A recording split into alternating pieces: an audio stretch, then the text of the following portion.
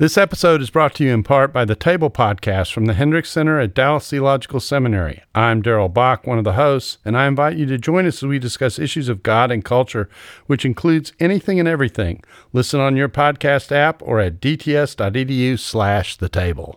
Even as Hillary Clinton and the Clintons together were really under siege by the religious right, she would come out in defense of evangelicals. She felt that they were being unfairly caricatured in the media and that they were addressing a spiritual vacuum and a moral vacuum.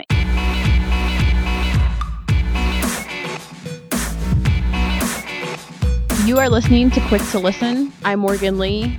This is the week of the Democratic National Convention, and we're going to be talking about Hillary Clinton and her long-standing relationship with evangelicals today. To do that, I am joined by Caitlin Beatty, who is actually here for one of the last times for a couple weeks, huh? Yes, I am. I would say I'm going to miss you, but I'm going to be in Indonesia, so so don't lie. Yeah. But yes, I am the print managing editor here at Christianity Today, and I'm really grateful to be joined this particular week by two guests. We have both Kristen Dumais and Alan Noble. Kristen Dumais is a historian of American religion at Calvin College in Grand Rapids, Michigan. Her specific research project she's working on is an examination of Clinton's Methodist faith. It's called Journey of Faith, A Religious History of Hillary Rodham Clinton. It brings to light the hidden influences of progressive Christianity on American politics and society, and that's something that Kristen has recently written about for the website Religion and Politics, as well as the Washington Post. Joining us as well is Alan Noble. He's the co-founder and editor-in-chief of the website Christ and Pop Culture. He's an assistant professor of English at Oklahoma Baptist University, and he recently wrote for the website Vox about why many Christians are considering a third-party candidate this election season, something that we have actually talked about on this podcast before. So thank you both, Kristen and Alan, for being with us this week. Happy to be here. Thank you. So let's get into this. We are in the middle of the Democratic Convention right now, and as of today, the ESPN stat site 538 is giving Hillary Clinton a 60% chance of winning the presidency in November. 538 is also saying that if the election was today, Donald Trump would have a 55% chance of winning the presidency. So I recommend getting on there and kind of seeing how they calculate these statistics if you're interested in more of that. But I actually want to talk a little bit more about the way that evangelicals will factor into this election and, to what extent they're going to be influencing who becomes president. It seems right now that if Clinton should win this fall, she's unlikely to have much of that support due to evangelicals. And so I want to go over some of the latest numbers on her popularity among evangelicals from a Pew Research study that was done back in June. These numbers, as it will become apparent, reflect the views of evangelicals of all racial backgrounds, as well as both evangelical Democrats and Republicans. According to the study that they did, and these numbers are not going to add up all to 100 because of some statistical things, you can see more on our article about it on the website. But right now, we have 30% of evangelical voters who said that they would vote for Trump. And they would vote for Trump in the ballot, but they're also proponents of him. We have also 40... So wait a minute. The 30% not only were voting for Trump, but were voting for Trump. Bingo. Not just yes against Hillary, but they were actively supporting Trump. Correct. Not just as a vote against Clinton. Yes. Got it. So the next group of people, the largest chunk that we have, almost half of evangelicals, 45% of them are going to be voting for Trump, but they're doing so as a way to signal that they're against Clinton. The next chunk that we have 10% of evangelicals who will be voting for Clinton against Trump. And then we have 6% of evangelicals who say they will be voting for Clinton. So the four comparisons are 30% like actively for Trump, 6% actively for Clinton. And I'm going to give you one other set of numbers right now, which is among white evangelical Republicans. So the group that we just looked at right now is evangelicals of all racial backgrounds of both parties. This is white evangelical Republicans. 94% say they will vote for Trump, and 2% say they will vote for Clinton. There's 4% that is undecided. Who's the 2% of evangelical Republicans who are voting for Clinton? We will see. Okay. So these We are could probably get a list of names. It's that small. We'll be publishing those names on our website. So I want to get into everyone's reaction to those numbers, but before we go ahead and do that, I just want to call everyone's attention to the fact that this podcast, Quick to Listen, is made possible because of the people that subscribe to this magazine, Christianity Today magazine. The awesome people. Thank you for supporting this institution. We appreciate you. We offer redemptive and honest coverage of people, events, and ideas that are shaping the church and culture. And so for all of our Quick to Listen listeners, for $10, you can get 10 award-winning print issues, the tablet and PDF issue or editions of each issue, full web access to our website. There won't be stuff that's just subscribers only. You are included in that category. And online archives dating back to 1956. So if you want the $10 rate, this is what you need to do. Go on orderct.com/quick to listen. It's orderct.com/quick to listen. So by subscribing to our magazine, you will be supporting thoughtful and essential journalism and helping us to continue to produce Quick to Listen episodes every week. Right now, I'm going to ask everyone to think about how they felt right there when we heard these numbers. What was your gut reaction? And share it with us in your best attempt of 140 characters. So I'm really curious of what was it, 98% of white evangelicals are voting for Trump? White evangelical Republicans, and it's 94%. 94%. So I'm curious how many of those are voting against Clinton. I mean, one stat is white evangelical Protestants. 44% of those are voting against Clinton. And that makes a lot of sense to me. That rings true. I mean, a lot of people I've seen who've tried to justify voting for Trump. There are a few fringe people who are doing it and who seem genuinely in faith, they're excited about Trump. But most of them are doing so unhappily. Kristen? First, I was surprised, I have to confess. I didn't think that the evangelical bloc for Trump was going to be that large. I mean, it's even more evangelicals are lining up behind Trump now than were behind Romney. And I had thought that having Trump and knowing a lot of evangelical leaders who are very critical of him, that would have some effect on reducing that support. But also, I was looking at the younger generation of evangelicals who, data suggests have them rejecting the old culture wars to a large extent. And I thought that there might be a few more of those who would fall into the Hillary camp. And so initially I was surprised, and then the historian part of my brain kicked in, and I realized, no, I really shouldn't have been surprised. There's a long history here that Clinton is up against, and a history of evangelicalism and her relationship with evangelicals. And so I probably shouldn't have been surprised. Caitlin? I think I'm surprised by the numbers in part because the world that we're in at Christianity Today,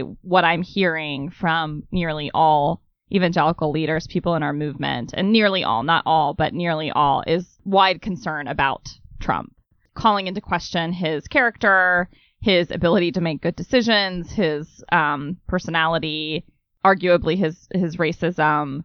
So I'm just wondering, gosh, 94%, are we that distant from the evangelical core that we're just out of touch with all the people who are supporting Trump? Because that's not the world that I'm seeing. So my gut reaction is, I think along the lines of what you were saying, Caitlin, is just a little bit of fear that I am living in a subculture of a subculture. And well, we all are, probably. Inhabiting the closet in this giant mansion where everything that I know Wait, is... why does it have to be a closet? Something with the door closed on it where I'm only being able to hear maybe the sound booth of our office. Got it. Yeah, that's good. And I am making assumptions that I think are true based on what I see around me, but are actually not true about everything else that's out in the world. Right. And these numbers suggest to me that I need to do a better job as a journalist. Getting out there wherever these people are. And I'm also a little bit curious too about, if these people are being vocal in their support or not, and if part of it is just that I'm not on Facebook and that my Twitter feed is just so curated in one direction that it essentially kind of blocks them out. So the story that we did on these numbers last week actually led with a quote from James Dobson, who founded Focus on the Family. He said last week, "I am endorsing Donald J. Trump not only because of my apprehensions about Hillary Clinton and the damage he would inflict on this great country. I'm also supporting Mr. Trump because I believe he's the most capable candidate to lead the United States of America in this complicated hour." So I actually want to go back to the first part of his sentence where he said his apprehensions about Hillary Clinton and the damage he would inflict on this great country. And I'm wondering if both of our guests can just give us a sense of where this fear and dislike for Hillary Clinton in particular comes from. There is such a long history here. Part of the history is Hillary's own history. So she's been in the public eye for decades. She's also, not to be a conspiracy theorist, but she's had, thousands of hours, hundreds of thousands of dollars, maybe in the millions spent against her for various reasons. And I think that a lot of that is sticking over time. And some of that she's could be blamed for some of this negative attention, but not all of it, I would suggest. But I think here it's actually the history of American evangelicalism that's even more critical in understanding just how many things that Clinton stands for that contradict the deeply held values of politically engaged evangelicals since the 1960s. And these are things like, abortion is obviously important, but even going back to Cold War politics versus big government, there are some issues of race and racism and segregation that really on so many issues, Hillary Clinton, her politics and also the way her faith has informed her politics do run against the values that the religious right has held dear since that time. And so there are very real religious and political differences here. So I think it's both. And I think that those very real differences have fueled a campaign really against her and to discredit her for quite some time. I was a homeschooled kid in Southern California, and I remember hearing Rush Limbaugh. We would drive to town. My mom would listen to Rush Limbaugh. Anytime I hear the name Clinton, there's all this baggage, all this language, this rhetoric, this fear, this anxiety, this idea of corruption, of sliminess, of conniving, of big government baked into me as a kid. Now, obviously, I don't think that way as an adult, but that has an effect. That has a cumulative effect. And so I think if you were to ask a typical evangelical, especially white evangelical, why don't you trust Clinton? After you got beyond, you got past statements about abortion, which are real and important and, should need to be addressed. I think there's also this long history of very strong anti-Clinton rhetoric that we have. I mean, we haven't had this problem before where we have the spouse of a president who is deeply despised by, the religious right, and now she's running. And so there's all of that baggage that she has to deal with. I'm wondering if any of you can give some examples of things that happened during Hillary Clinton's time as First Lady that influenced how evangelicals thought of her. Well, there's the famous baking cookies statement. When she was coming under fire as First Lady, she said something to them, and she was really, I think, talking about some of this baggage that she was forced to carry, and kind of not apologized for, I suppose I could just, stay at home and bake cookies. But, instead she was really, trying to reform society and do good through government and things like that. And so a lot of evangelical women and men took offense at that statement and, legitimately or not, felt like she was against stay-at-home moms, that she was denigrating traditional women's roles. So that was something that she had to really take a step back from, and in fact, I think responded by baking her favorite cookie recipe publicly to make amends. No, I really do like cookies.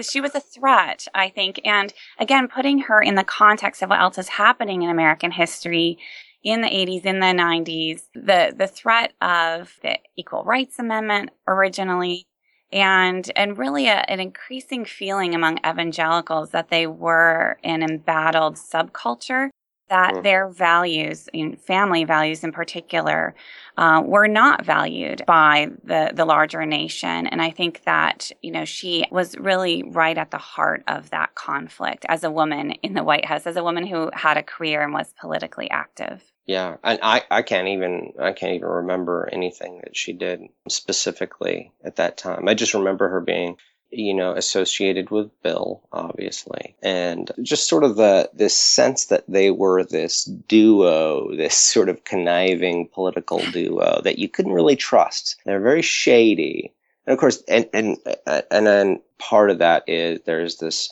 view of Hillary as too masculine, right? And that's sort of the sexist, one of the sexist objections to her that's probably not vocalized except in sort of the grosser places on the internet now, but it's certainly there. It was certainly there in the 90s.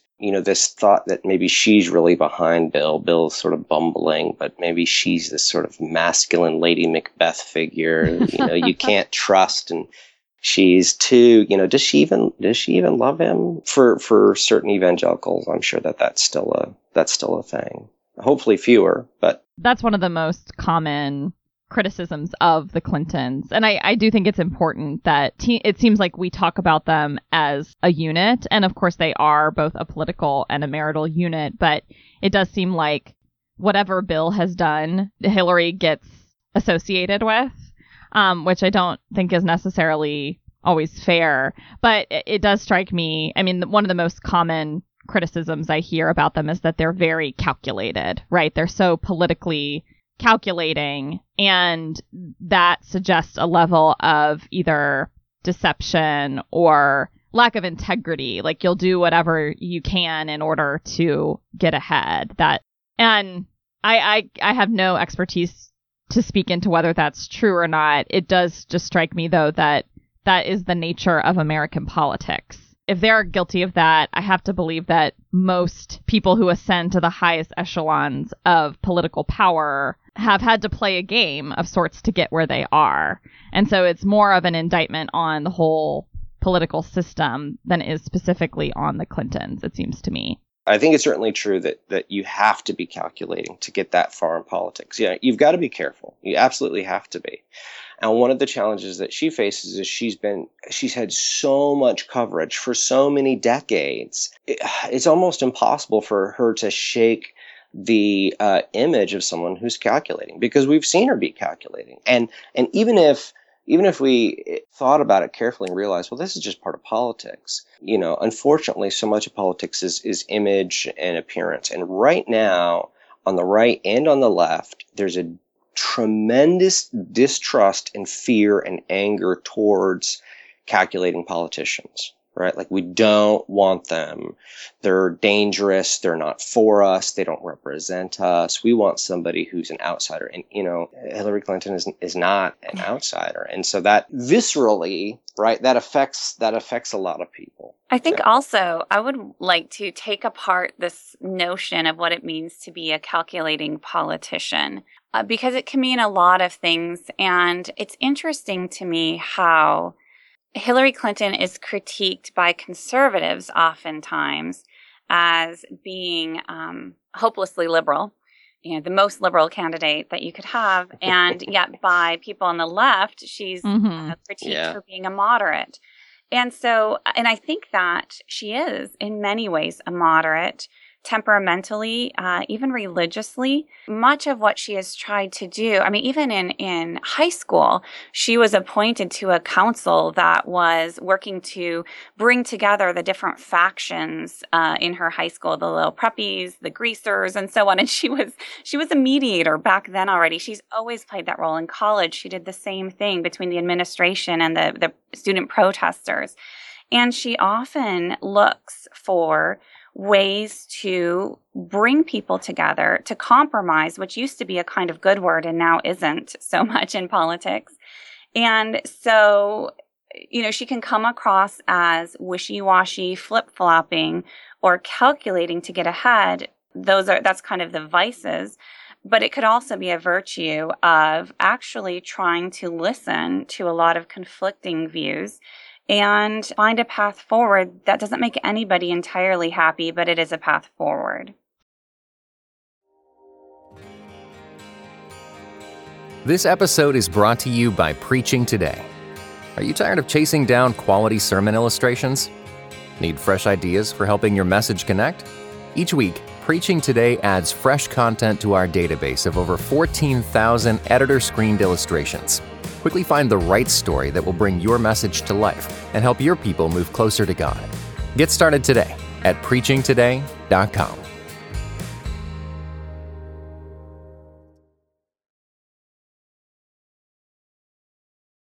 I would actually argue that a lot of the sentiment towards Hillary Clinton isn't actually that grounded in politics. And this is what I would say it's grounded in. One, it is politics in the sense that her being a woman and the fact that she is married to a recent president is inherently political. And so neither of those things kind of just exist. She's not the default in a way that a man would be, or even a man without political connections.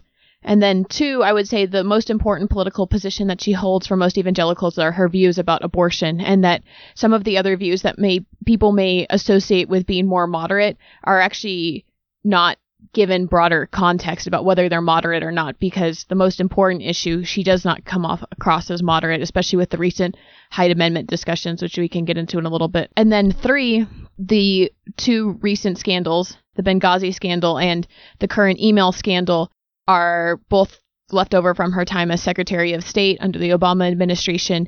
I think there's a lot of confirmation bias that comes with those scandals of we are who we thought you were all along in terms of this politician who's trying to get her way and trying to do things that may seem a little bit superior or entitled for that office, but that neither of those political scandals represents a particular political ideology associated with it, but they do suggest something that people may have already been thinking was true about her character. Yeah, and those scandals are so fresh, and they keep getting brought up. And if you think that the Clintons are very corrupt, conniving, deceptive people, and you look at those scandals, and people who, especially people who think they're above the sort of law, those two scandals are definitely going to confirm your bias. Alan, the communities that you're a part of, I know, are very adamantly against Trump, but they also have not really decided that they're going to vote for Clinton. Can you talk about what is keeping them from doing so? As you pointed out rightly, I think the abortion issue, especially the idea of repealing the Hyde Amendment. So that's, correct me if I'm wrong, bans use of federal dollars for abortions. And this is actually one of my larger concerns. So one of the things I think that our country in general is facing a major challenge dealing with is increasing secularization. That's not loss of faith. It's just fewer people are agreeing on sort of standards of beliefs. There's more diversity of belief. And so I think the big challenge for the next president, whoever it is how do you help people live together in peace?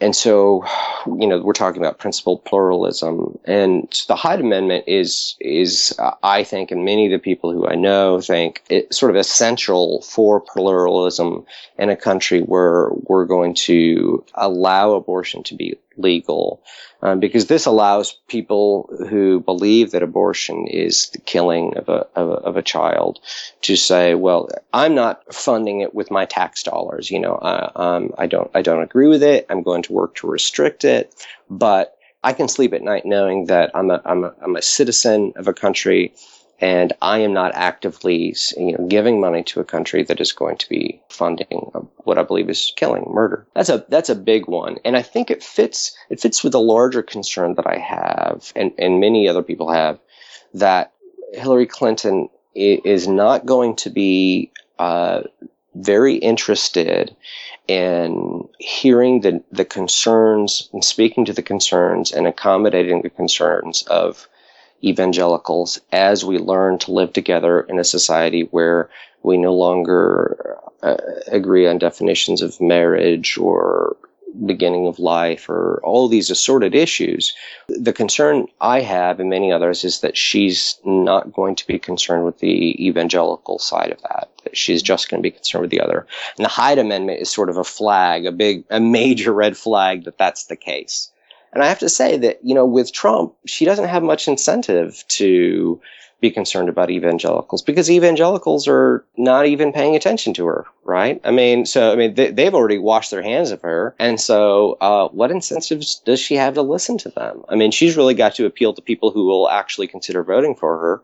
And, we heard the numbers, 94% of white evangelicals aren't going to do that. So I have heard many, especially privately, evangelicals say to me, I would vote for Hillary so quickly if she had a different view on abortion, if she wasn't so adamant about being in favor of being so pro-choice. The other major concern that's absolutely related to this is the Supreme Court justices, right? So even if she doesn't actively pursue policies that will potentially restrict religious liberties or make people challenge their conscience, maybe she's probably going to appoint people who are going to be in favor of those things. And that's concerning to a lot of evangelicals. I think that 98% or so, that's not who backed Trump of white evangelicals. That was of white evangelical Republicans. There you go. Sorry. Yes. So quick correction. Thank you. But I think I agree with Alan on this key concern of abortion, and which is now linked to a revived discussion of religious freedom. What's interesting to me in my historical research, I've come across a number of times in the 1990s, even as Hillary Clinton and the Clintons together were really under siege by the religious right, where she would come out in defense of evangelicals. She talked about how she felt that they were being unfairly caricatured in the media. She affirmed that they had sincere concerns about American society and that they were addressing a spiritual vacuum and a moral vacuum in modern America. Oh, so she was also an advocate of religious freedom. She co-sponsored a bill with Rick Santorum to defend religious freedom. And I was really surprised to hear that, because I, like Alan, had grown up in a more conservative community where that's not the message that I was hearing. But recently she has been shifting, and I'm trying to understand where that's coming from. I think part of that is the pressures within the Democratic Party, and we saw that through the Bernie Sanders challenge. But also, I think that the issue itself has been shifting so that progressives and evangelicals are drawing the line in different places between religious freedom and freedom to discriminate. So another thing that I think it's worth considering when we're looking at poll data and looking at how many white evangelicals are supporting Trump is to look at a different demographic, and that would be Black evangelicals, or more broadly, Black Protestants. And there you see, I think Hillary Clinton is polling about 90% support with Black Christians. And I think that's something that the evangelical community, the Christian community, ought to wrestle with. And, why is it that Black Protestants who hold so many of the same theological commitment with white evangelicals are voting so dramatically differently? And in light of recent conversations, national conversations about race and racism, I think this is something that the church could really engage more deeply. Do you have any thoughts about why this discrepancy is? Well, I think that if you look at Hillary's history, she was deeply influenced by civil rights Christianity. So she heard Martin Luther King Jr. speak when she was just a high school student. Her youth pastor took her to hear him speak. Her youth pastor also took her to meet with Black young people and Hispanic young people at downtown Chicago churches. And so from very early on, and even before that, her own church was involved in supporting integration and racial justice, even in the 50s. And so her Christianity has always been shaped by attention to racial justice. And she intentionally sought out relationships with African Americans in college, in law school, and beyond. She's always had tight relationships. In Arkansas, she was very close with a number of Black ministers, and she would speak in their churches and go to revivals and so on. And so I think she's very comfortable. They kind of speak the same language, and they have a common faith tradition. And so I think that's something that's often lost in our larger analysis, that there's this real discrepancy in how Black and white Christians understand their faith and understand how their faith applies to their politics. One question that comes to mind and that has continually come to mind during this election season in hearing just the number of white evangelicals who are continuing to support Trump despite, any kind of reservations they might have about him, is that Trump has not really articulated a strong defense of unborn life. So if it is the case that evangelicals are, abortion is their primary concern in the voting booth, and that they are single issue voters in maybe a good sense, that this is they have a moral clarity on this issue. Why is it that they are still throwing in their support for someone who does not seem that concerned about unborn life? Is it just that the Republican Party has come to be associated more clearly with pro-life values, and that the Democratic Party has just come to be seen as like the pro-choice party, and so it doesn't matter who's running, how moderate she might be? You're right. Abortion has been so politicized, and I think to the detriment of the country and American Christianity, frankly. So I think there's this default support for the Republican Party, and yet if you look historically, even when Republicans held power, they did not overturn Roe v. Wade. And so there's a real question on whether, I know some evangelicals are asking, have we just been played for 20 or 30 years on this issue? So I think that's part of this situation. But Trump has also, dropped some crumbs for evangelicals. He's promised to appoint pro-life Supreme Court justices. He's also promised that everybody will be saying Merry Christmas when he's president. So, he's promised a lot of things. But I think evangelicals very much want to believe that.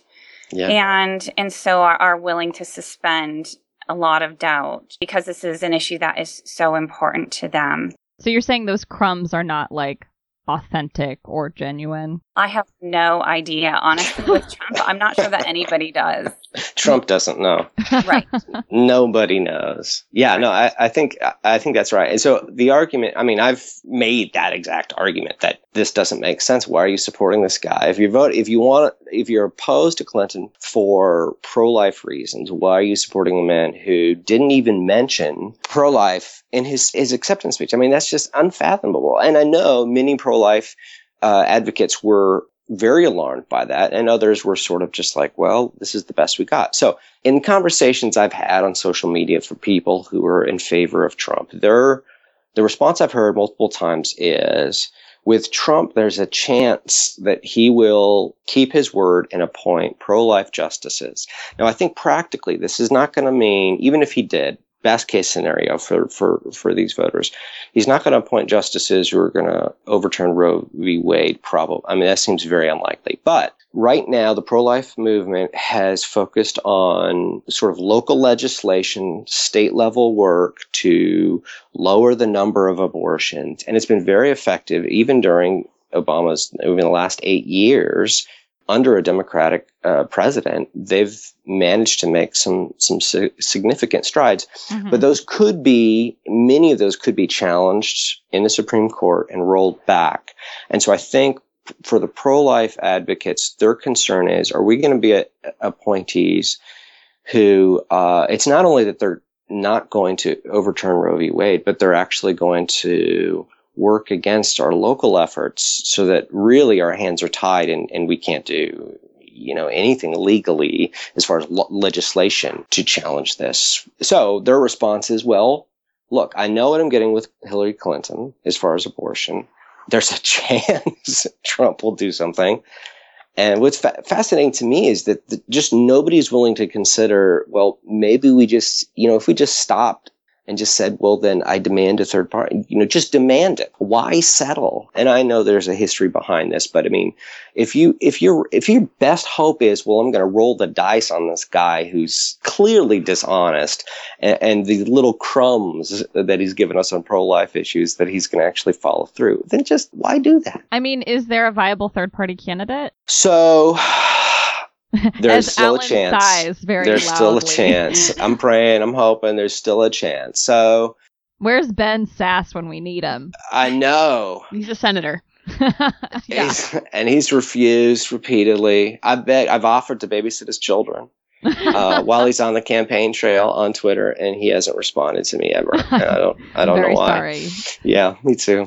I just want to, again, talk about how gender is playing into this. So Caitlin actually wrote a piece for the Washington Post that came out last week and talked about evangelical women who are supporting Hillary Clinton. Some of whom are supporting her specifically because of her gender, and some, I would say, it's a little bit irrelevant to why they're actually going to be voting, or it's not the key issue for why they'll be voting for her in the fall. And then there was actually another Washington Post piece that came out recently with the headline, "God might not want a woman to be president, some religious conservatives say." And I'm wondering if I could just hear a sense of how you think that her gender fits into this broader conversation and the reaction that she's had. It absolutely plays in. And I do think that within evangelical subcultures, there's a strong resistance to women in leadership, stronger in some pockets than in others.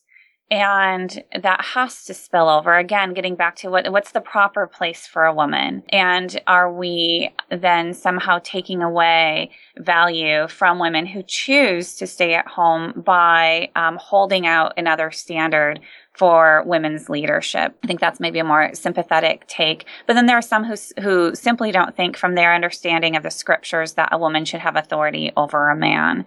And so I think that would be a smaller subset. I think that gender plays probably the most powerful role in less explicit ways. Our implicit notions of what leadership looks like, of what power looks like. And that's where I would say evangelicals don't have a corner on that market. I think that a lot of younger women in particular are kind of uncomfortable with Hillary's leadership style. And this is where I think post-feminism is a part of this as well. And evangelicals are not separated out of the rest of culture. They've very much been shaped. I think younger evangelical women have been shaped by post-feminism as well, which is essentially this idea that we have all the rights we need. Thanks for that. Their understanding of the history of feminism is pretty murky, but they're glad that they can work if they want to. They're glad that they can vote and, basic human rights. And they kind of feel like the job is done. So any woman who says it's not comes across as, kind of harsh, unattractive, not very winsome, not very marriageable for a younger generation. And so they don't really want to associate with that. What's interesting to me is seeing this kind of generational shift that as young women, Christian and other, grow out of their 20s and into their 30s and are in the workplace and having to juggle work and family, and realizing that the societal structures make it really hard for that to happen, and cultural values do, and that they realize that they got passed over for a promotion, and it seems to them that it's because of their gender, and suddenly they realize that the fight isn't over. And so you see that in Hillary's support among older women. They kind of get her, they get the challenges she's faced, and they're much more sympathetic to her weaknesses, I think, understanding what she's been up against. And so there too, I would put American evangelical, younger women into that category of kind of thinking feminism isn't needed until they bump up against some of the harsher realities and then may reconsider. Yeah, I think your point about gender has shaped this election in subtle ways and really touching on kind of subconscious assumptions about what leadership and political leaders look like. Even the fact that Clinton doesn't present as the most traditionally feminine woman in terms of her dress and her haircut. There are certain ways that she embodies the new woman, or a woman that maybe we're not comfortable with. I would say, I'm sure some conservatives would say her gender is not a factor because I supported Sarah Palin or, Michelle Bachmann or whatever. There were these conservative women in positions of power 8 years ago. And so this isn't about sexism. This is just about, I just really dislike Hillary. What would you say to that? Sarah Palin is a great example, I think. Now, Sarah Palin also embodied a very different sort of femininity than Hillary Clinton does, right? So Sarah Palin was the kind of, you don't really have to know stuff and you can look really glamorous. And it was, I think, a femininity closer to an evangelical ideal. So paradoxically, they'd be more comfortable with that kind of femininity in the White House, presumably. However, there's a real difference between vice president and president. Mm-hmm. And so Hillary Clinton's femininity, as she's defined it, is much more of a policy wonk and very much not traditional femininity. She talks about how she's always struggled with her hair and can never really get it right. And, and now she's in the spotlight constantly. And so it's something that she has a much harder time, I think, appealing to traditional notions of femininity. And so part of her pioneering role is to change society's understanding of what it means to be a woman and a successful woman, I think. And that's a hard task. There was a project, the Gender Parity Project, funded a couple years ago that polled several hundred evangelical leaders specifically on women's leadership. And it seems like, just, regardless of whatever your views are about women's leadership in the church or the home, evangelicals are much more likely to agree that women can have leadership positions in society. So if you kind of divide different spheres of influence or authority, home, church, society, even, traditional or complementarian leaders are saying, at least they're stating that belief. Whether they actively support it or not is another question. But that was striking to me, that there seems to be the most leniency on this view on the issue of women's leadership when we go beyond the church and the home. Gender is actually really tied to ideas of likability and who we find personally likable. And anyone that you find likable, you are willing to look over their flaws in a way that you will not do for people who you do not find likable. And to the extent that the way that Hillary Clinton presents an image that people find difficult to connect with or laugh with or likable, that means that she has less goodwill that she can use up for some of the political mistakes and scandals that she has been a part of, or even the positions that she holds. All right, we are going to wrap up. Thank you, everyone, for a really robust conversation and something that I've really enjoyed talking about. Mm-hmm. You can follow this conversation and continue it, and we really, really welcome it. We are on Twitter at CT Podcasts. We are on Facebook at facebook.com/CT Podcasts. And please, we'll all be sharing our Twitter handles later, and engage, in a winsome manner with us there, and we'll be happy to chat you up. As we move on, we're going to go to the part of the show where you can all find something that's very likable about us. That part is us trying to be likable and human. We call it Precious Moment. We want everyone to go around and share something that gives us joy. And also, everyone can share where they can be followed online. Alan, let's start with you. For me, it would be my almost 12-month-old little girl, Franny. That's such a cute name. It is. We named her after Franny, the Salinger book, Franny and Zooey. But also, I was, strongly influenced by Francis Schaeffer as a teen. And so there's just so many neat, it's such a great name. So we call her Franny. And she babies have different personalities. And Franny is a really happy person. She's just happy. I don't know why. She's so has she watched, the conventions? No, I haven't. So that's probably why. So she makes me very happy, no matter how terrible things are. Where can we find you on Twitter? I'm at the Alan Noble. Awesome. Kristen? Okay, so I'll start with Twitter, KKDumez, KKDumez. And so Ellen kind of stole my idea. The first thing that comes into mind when I think joy, especially because I've just been immersing myself in politics the last several weeks, is my littlest, Louisa, Lulu, a 3-year-old with a mop of curly hair who is a little sunshine and sees the world that way. And it's just a joy to come home to her. That's also such a cute name. Man. Caitlin? Yeah. Well, in 4 days, I head to Indonesia for the Lausanne Younger Leaders Gathering. It's something that happens every 10 years, and we'll be in Jakarta.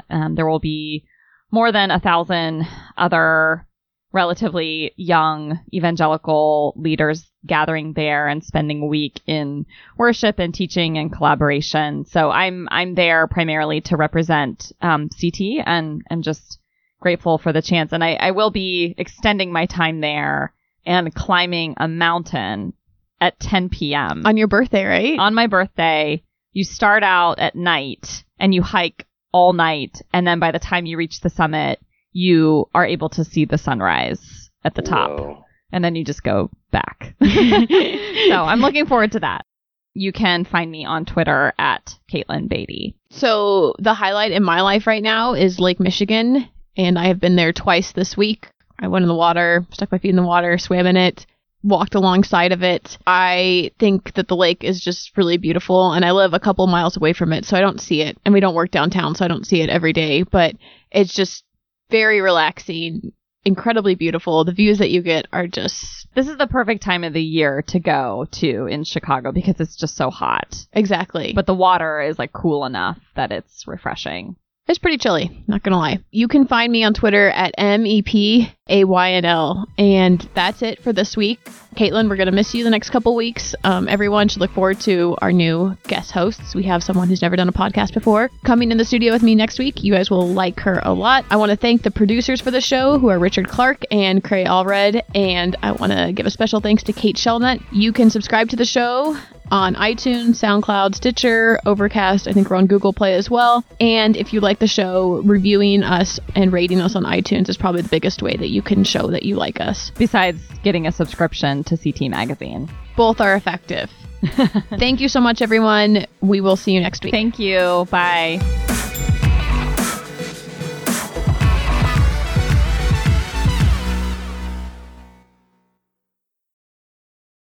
Every day, CT testifies to the reality that Jesus is alive, transforming his world and bringing his kingdom to bear. Jesus transforms, CT equips. Make a gift to our nonprofit ministry with a gift of $20 to provide 150 more people with redemptive storytelling, global perspective, and thoughtful podcasts. Give now at morect.com/equip.